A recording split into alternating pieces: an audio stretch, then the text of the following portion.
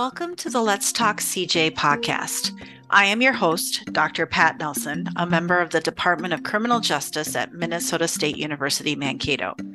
Thank you for joining us as we explore different topics about criminal justice and also profile current and retired professionals from the criminal justice system. We hope you learn some new things about these topics and amazing people, so please enjoy. Welcome to the Let's Talk CJ podcast. Today I'm joined by Jessica McClaughin, who is currently the Director of Criminal Justice Field Education at Minnesota State University, Mankato.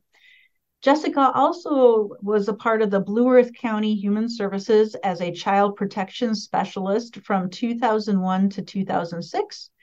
And from 2006 to 2016, she served as a children's mental health case manager. She earned her master's in sociology from MSU and also teaches in the area of juvenile delinquency and mental health. So thank you for joining me today, Jessica. Thanks, Pat. So how did you get into child protection? Why did you get into that field? It's, as most of my stories are, it's a little bit of a twist and turny kind of route. I came back to school a little bit later in life. I was a non-traditional student completing my undergrad degree, and then started my master's degree right away. And while I was working on my master's degree, I was commuting back and forth from Minneapolis, doing some work there. Before kind of coming back and finishing out my degrees, I worked a lot with children. I worked in daycares, ran daycares. I nannied. It's kind of I worked specifically with some immigrant groups and refugee groups up in North Dakota and stuff. And that was kind of always where I had my interest, I guess. And then even through graduate school, worked here with some daycare places, some school programming things. And so to be honest with you, the job posting came up and it said work with child and family services is what the unit was called. And my dad saw it and said, hey, he, of course, being a father, didn't want me commuting back and forth to the cities every day. He said, you should look at this job. It's working with child and family services, and it was child protection. And I don't want to say I didn't know what that was, but I don't think I ever sought out. I don't think that was ever like my goal to end up in child protection. But the job, talked about keeping families together, keeping families strong, keeping children safe. And it was really very focused on the family. And so I applied for it, actually, truly not thinking I was going to get it. Kind of bombed the first interview. And then I got it. And I found out, and I hope that my old supervisor doesn't listen to this podcast, because I found out many, many years later that she didn't want to hire me, but the other two people on my team wanted to hire me. So they petitioned above her to have me come and be the ongoing case manager. And ongoing case manager means that I didn't do any assessments. So once a file, I guess, or a family landed in my lap or on my desk for to be responsible for, there had already been somebody who determined that there was a need for services. So I didn't make those initial decisions. I didn't decide if someone was abused, harmed, neglected, or was at risk of being abused, harmed, or neglected. Somebody else did all of that. And then my job was kind of to get the family together, the community together, and try to get that family back on track to preserve that child's safety and well-being. Well-being is kind of the big catchphrase. So I got the job, and I started it, and I really, really, really liked it. Child protection has relatively low case management numbers because it's a pretty intense service delivery. You work with people who the children are either at risk of being hurt or maltreated or neglected, or they have been maltreated, hurt, or neglected. And so it's very involved with a lot of case planning. It's a ton of paperwork. It's a lot of referrals. It's a lot of cheerleading. And quite honestly, it was a lot of collaboration. I think that was the part of the job that was I don't want to say the most fun, but the most rewarding maybe, was to see people kind of pull together as a community. If a kid's in school, or if a kid's getting, therapy services, or they're on probation or something, kind of everybody kind of coming together to try to keep that child and that family on track. So it was a lot. Who did you collaborate with, Jessica? Like, I know you just mentioned the school, but say a family needed services. Who would you end up collaborating with in the community? Yep. We collaborated with a lot of nonprofit places, Minnesota Valley Action Council, Vine Faith in Action. I collaborated in that role with probation. Oftentimes, either the child or the parents or both were on probation. Therapy providers, service providers, a lot of actually kind of what we would call pro-social organizations, getting kids signed up for camp or getting kids signed up for soccer or something that they can kind of be good at and successful with. Also with other service providers, whether that be domestic violence resources, therapy resources, rehabilitation resources, treatment resources, foster parents. It's really a large wheel. Did you ever have to collaborate with either peace officers or sheriff's deputies or like county attorneys on the other side? Absolutely, all the time. They should have been probably my 1, 2, and 3 numbers. We didn't have as much with the sheriff's department just because of how my caseload kind of landed. But yes, we collaborated a great deal with the county attorney's office. They represented us in court when court was involved. Not every case had court involvement. Again, that decision came before me, or I collaborated to move it into court. But yeah, there was a tremendous amount of collaboration, particularly with the county attorney's office. We certainly had a lot of interaction with police, a lot of interaction with the school resource officers, a tremendous amount and they were very helpful to us on many, many occasions, because a lot of times they had a relationship with the student or the child that I wasn't going to have because I was a stranger. And so we would use them because they maybe had a previous relationship or, attachment with that child. But yeah, we worked a lot with law enforcement, which we weren't always on the same same side of the page, I guess. So when you were working, like say with the county attorney, because there are some counties that have a general criminal court and then a family court. Does Blue Earth County have a family court as well? We had juvenile court. I don't know if they call it court as much as they have it's like juvenile county attorneys. So okay. They have county attorneys who do only adults and county attorneys who do only juveniles. And juveniles, that would include children in need of protection or supervision. I believe it also included things that would be civil court, like divorces, custody arrangement, that kind of stuff. At the time, we dealt with juvenile criminal cases, had the same county attorney representation as did children who were in the, so whether they were a victim or whether they were there because of their own needs, they had the same county attorneys. And that was a big push from the Children's Justice Initiative, was to keep the judge consistent in all of the cases so that the judge would get to know the family and the county attorneys weren't having to ask the same questions over and over and over. So as an ongoing case manager, about how long would you be with the family? Like a length of time? I mean, I'm sure it varied, but like in a ballpark, how long would you spend time with the families?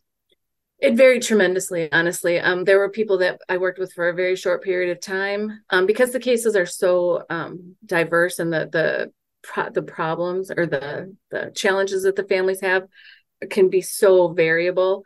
Sometimes it was you would just get a case and then find maybe a grandma or a grandpa who could be a support person, and that would be the case would be closed, or the child would move to another part of the state or the country or whatever. Other times it seemed like a really long time. If a child's not out of the home in foster care, there really is no state sanctioned start and end date. If a child's out of the home, there's some more timelines that go along with that. But if a child is with their parents, it can be a very long relationship.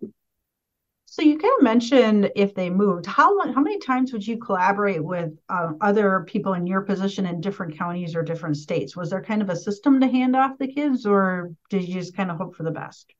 No, we usually followed them. There was also some courtesy case management. And if children were placed out of the home, whether it was for their own mental health or behavioral health or because of safety in the home, they wouldn't always be tucked in here nice and neat into Blue Earth County. They might be in South Dakota, they might be in North Dakota, they might be just in the metro or something. So those cases, if it was an out-of-home placement, we continued to follow. If a child was actually moving residences, there was a period of time, kind of a transition time, when that case manager would pick up that case. But we collaborated, and a lot actually, because Mankato's on the county line. So there was a little bit of just back and forth with Nicollet County. But the case, the county attorney case transfers, I didn't have as much to do with that. They would do that a little bit differently. So you did that for about 6 years, and then you moved into mental health case management. First, how did you even find out about that? And second, how was it different than your ongoing case management? I should say we were part of the same unit at the time that it was a lateral move. At the time that I moved from child protection to mental health, it was a lateral move. We were part of the same unit. That has since changed. But there was a tremendous amount of overlap. In fact, sometimes there was dual case management. So you would get a family who's, struggling, the parents are struggling, whatever it might be.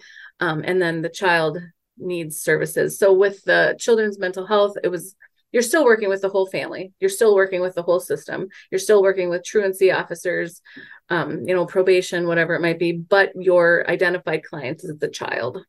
When you're working in child protection, your identified client was the primary parent, who it defaulted, good or bad, wrong or right, to the mother. Okay. But that was kind of your identified client.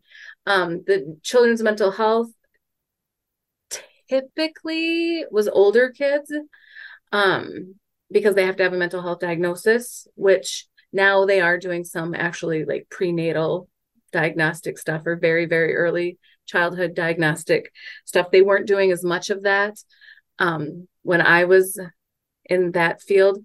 But your targeted person is kind of the child. And I ended up in child protection, somehow getting a whole caseload of teenage girls. And then I just kind of kept having the teenage girls. And actually it was almost, I followed my caseload, because sometimes we would get things kind of figured out at home, but that child would still be struggling. And so I kind of jumped into the mental health case management role. Mm-hmm. It's less crisis-based, sort of, or the crises are different, sort of. It's really the same work, just a different title. And like I said, with child protection, unfortunately, sometimes kids get to a certain age where the situation has to be pretty dire for child protection to get involved, just because a teenager can walk and talk and think and take care of themselves to some degree, but right. The family situation might still be not what society deems as appropriate. Mm-hmm. So, we would kind of get those services in on the mental health side. Still a lot of collaborating, still a lot of just picking and choosing services to get these kids. My coworker and I did start a girls group where we did art and yoga curriculum with girls that were on our caseloads or on other people's caseloads. Uh-huh. It was highly, highly successful. It was very, very rewarding. It was also very exhausting. But I kind of got not stuck. I had the privilege of kind of getting pigeonholed into the teenage girls.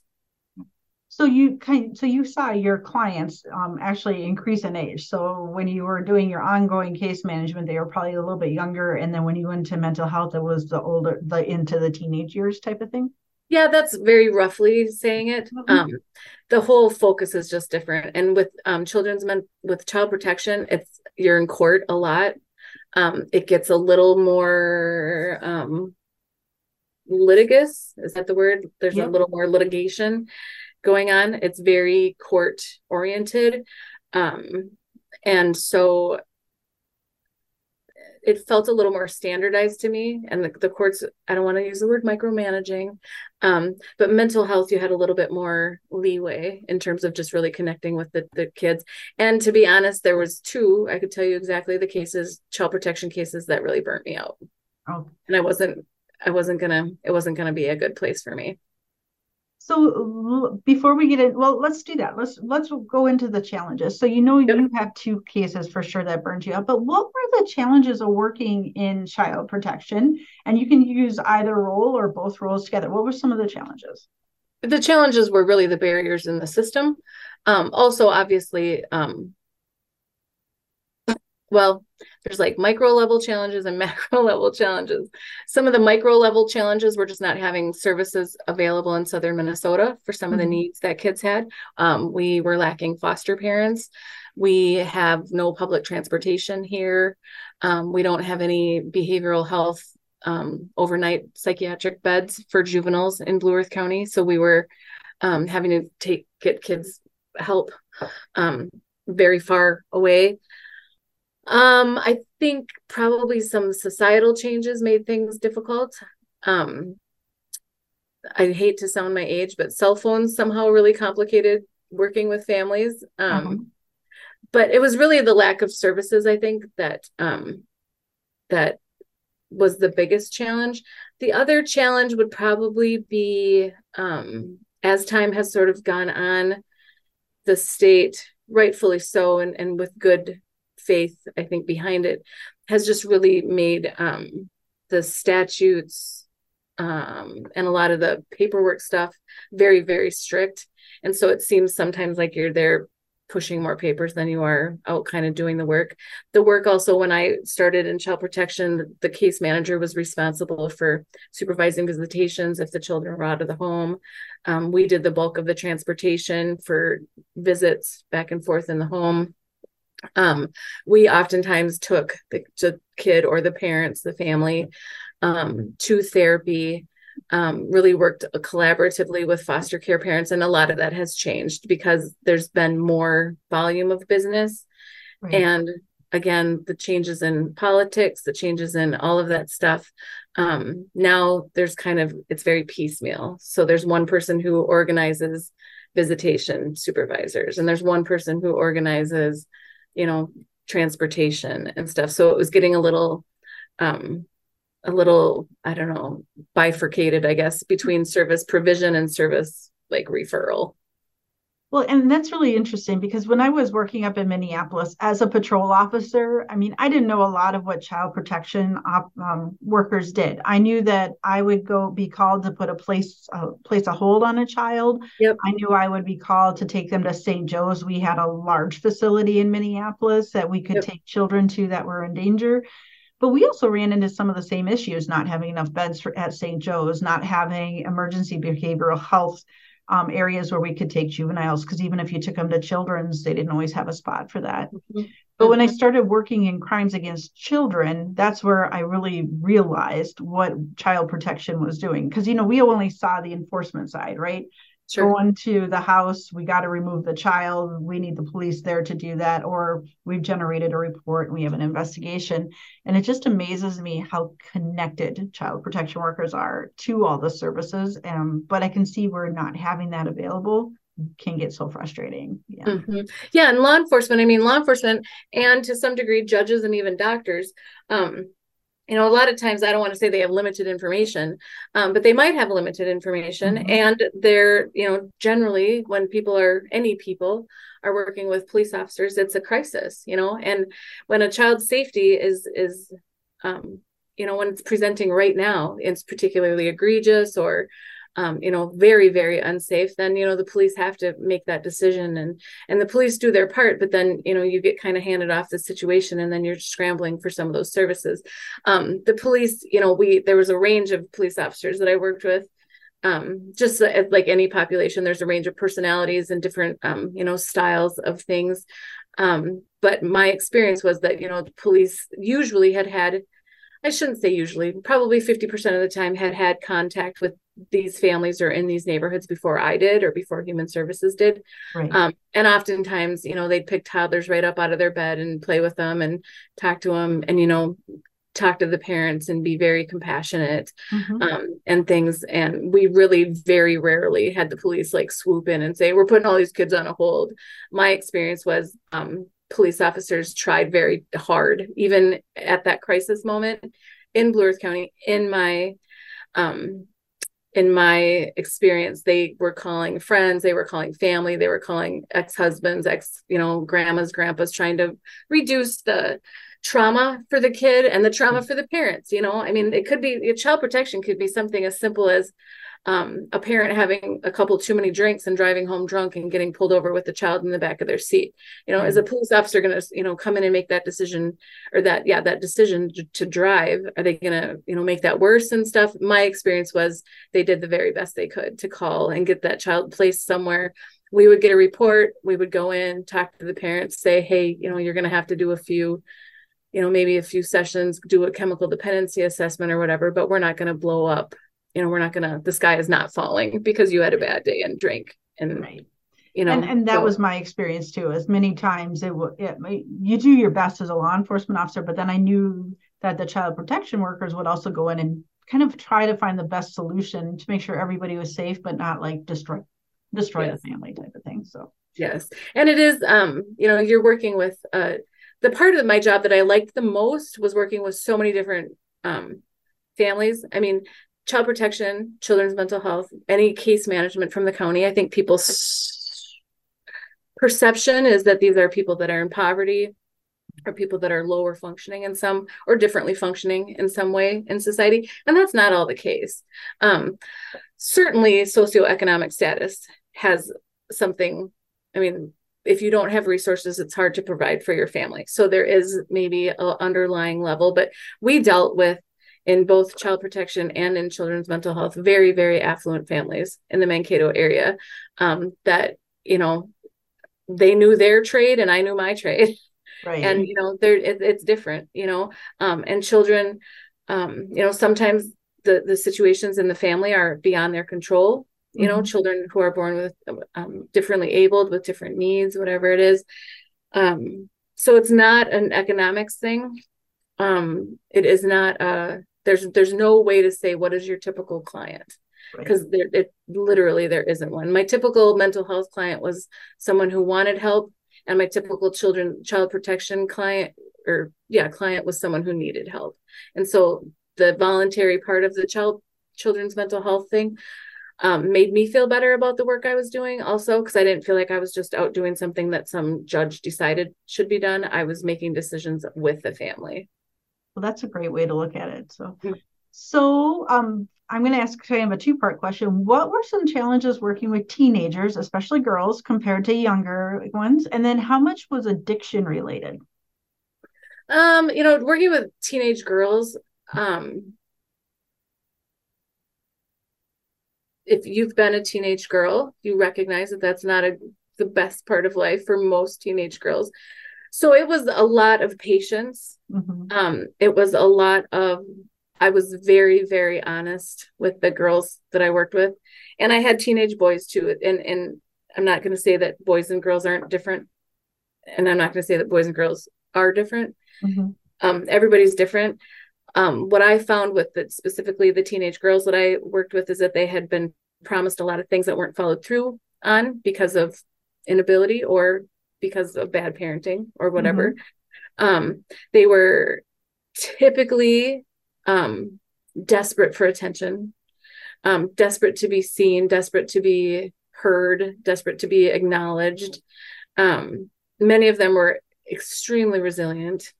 And I connected very well with a lot of them. I think because I would always say, and it was kind of always my leading up thing, like, you might not like what I'm going to say, but I'm not going to lie. I can't.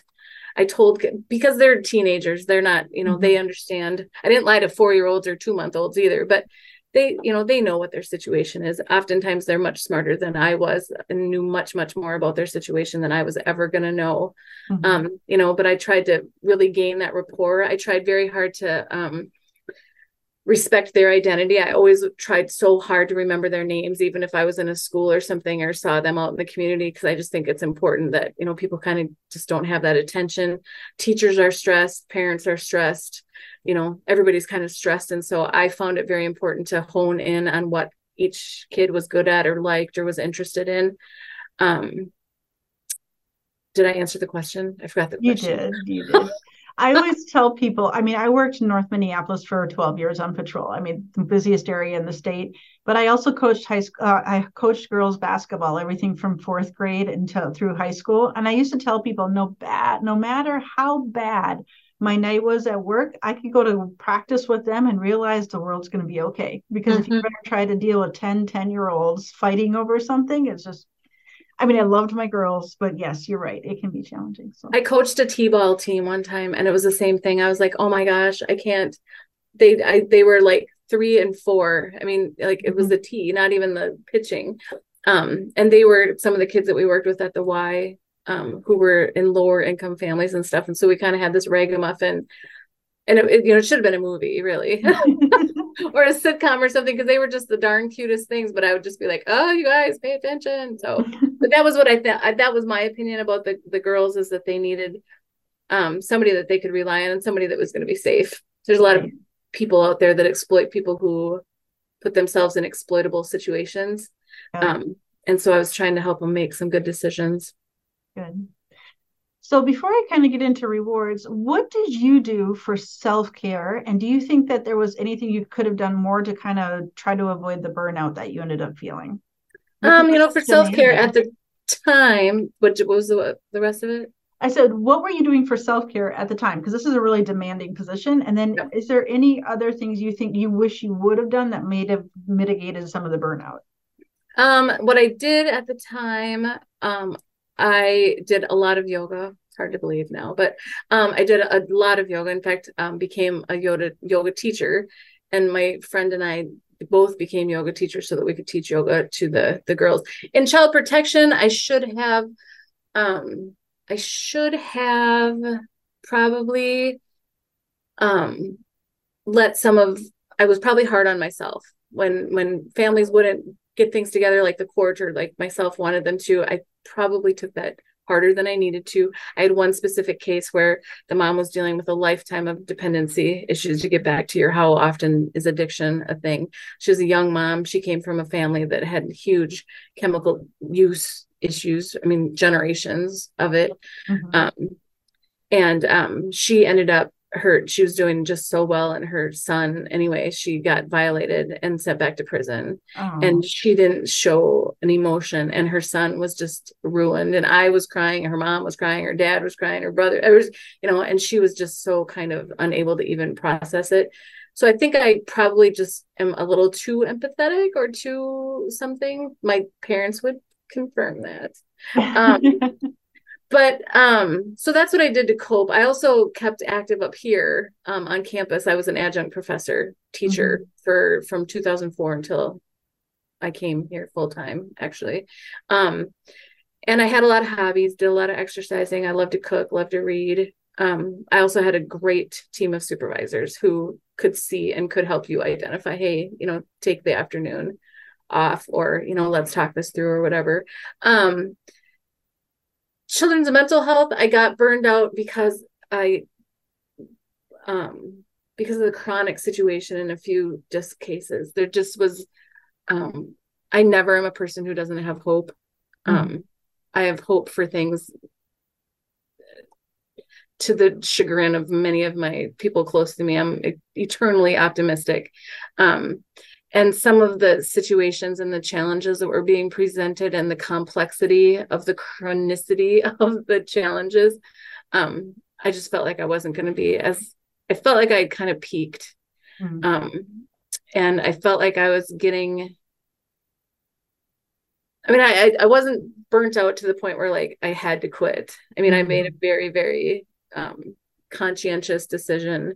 And it was a hard decision, quite frankly. And it was one that even now, sometimes I go back and I think, oh, I just miss the work. I miss the excitement of it. I miss the interaction.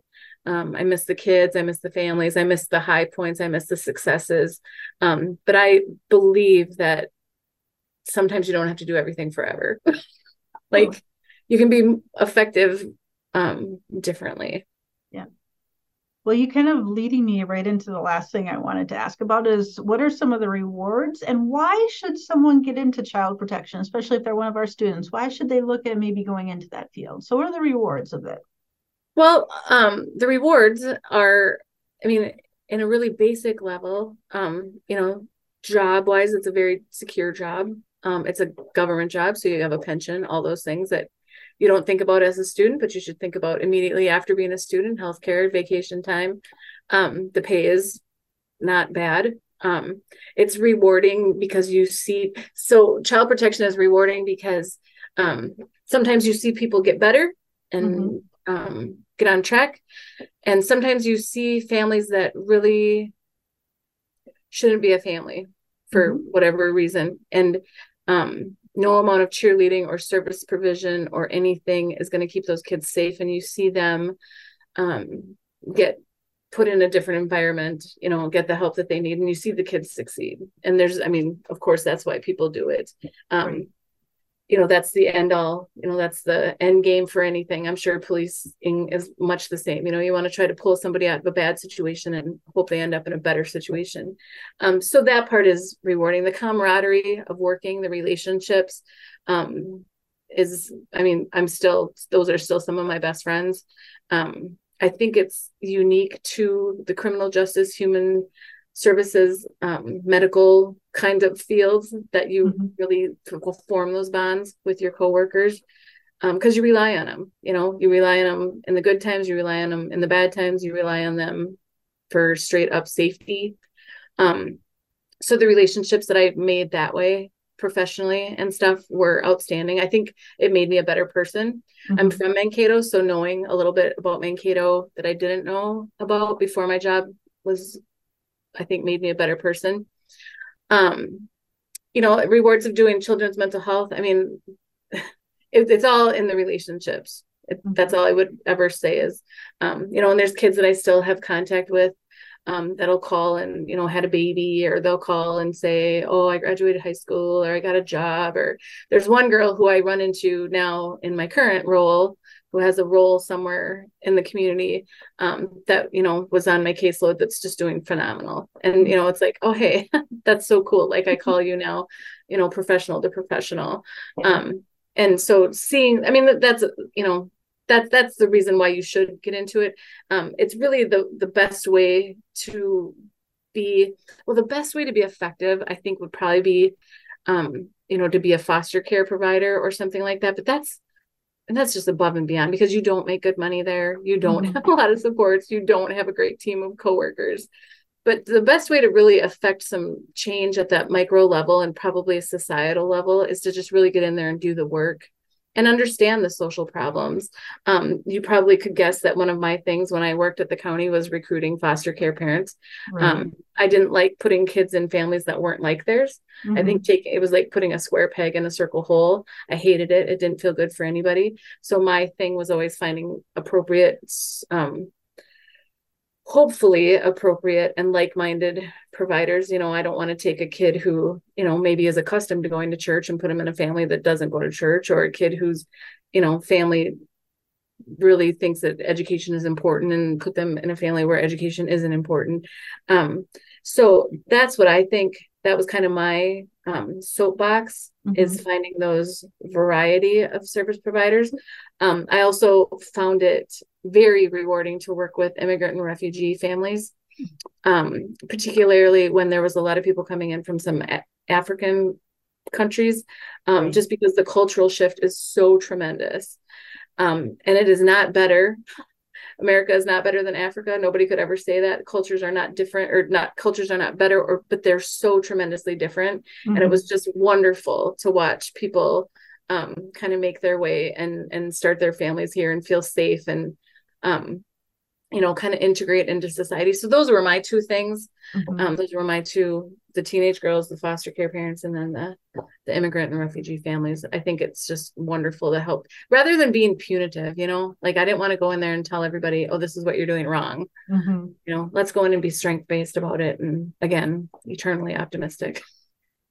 Well, and you brought up a really interesting point that, child protection really is in the midst of three different systems, right? You've got the criminal justice system, you've got human services and the medical system, and actually you should add school in there too, right? You kind of sit as a hub in between all of those, which is very unique in the structures that we have in the United States. So yeah, well, and it really is those pillars of society. You have like the government, who kind of sets the things, and then, public safety, who maintains some social order to some degree, hopefully, and then the education system, and then just overall culture. What's acceptable here in Mankato may or may not be acceptable even, in a town 20 minutes away, or, in the metro area. They had, I worked with social services, police, and everything in the metro area too. And, some of the demands are different. Some of the needs are different. Yeah. Well, and I think the other thing is that you brought up, I just lost my train of thought, but you actually brought, the fact is that even though you do a lot of paperwork, you weren't sitting behind a desk 8 hours a day. Oh, you had no. to go out and be in the community and be with the families and stuff. So when people talk about, I don't want to just sit behind a desk all the time, you're not. You've got a lot of things to do. Yeah. No, and you're in people's homes, you're in people's homes, you're kind of connected with their family. It's a lot like probation. It's a lot like being, with community policing. It's knowing the community, knowing the services that are in an area, particularly with refugee and immigrant families, knowing where they can get groceries, knowing where they can attend worship services, knowing, where to find interpreters. And, you become, for many families, for some of them, of course, you go in, you make a few recommendations and you walk back out. But for many of them, at least for me, you became part of their social circle, which was great. That's the part that I liked. I learned from them. Hopefully they learned something from me. But not all cultures view police and social services the same way. Not all people have a good relationship or have had good experiences with police and social services. We all know, probably anybody listening to this podcast knows the cycle of, violence and the cycle of lifestyles and how important, socialization and all those things are. So that was the part that was kind of cool. I never felt like I was better than anybody that I worked with. I just felt like I had a different perspective and probably more resources than they had. Everybody has bad days. Everybody has things they could have done differently or better. Yeah. Well, Jessica, thank you so much for taking some time to kind of open up a little bit of a look into child protection in that world, and for telling us about your experiences. I really appreciate it. Thank you. Thank you for listening to this episode of Let's Talk CJ podcast. If you have suggestions for future episode topics, interviews, or other areas to cover, please email us at criminaljustice@mnsu.edu or visit our website. Join us next time for a new episode, and thank you for listening.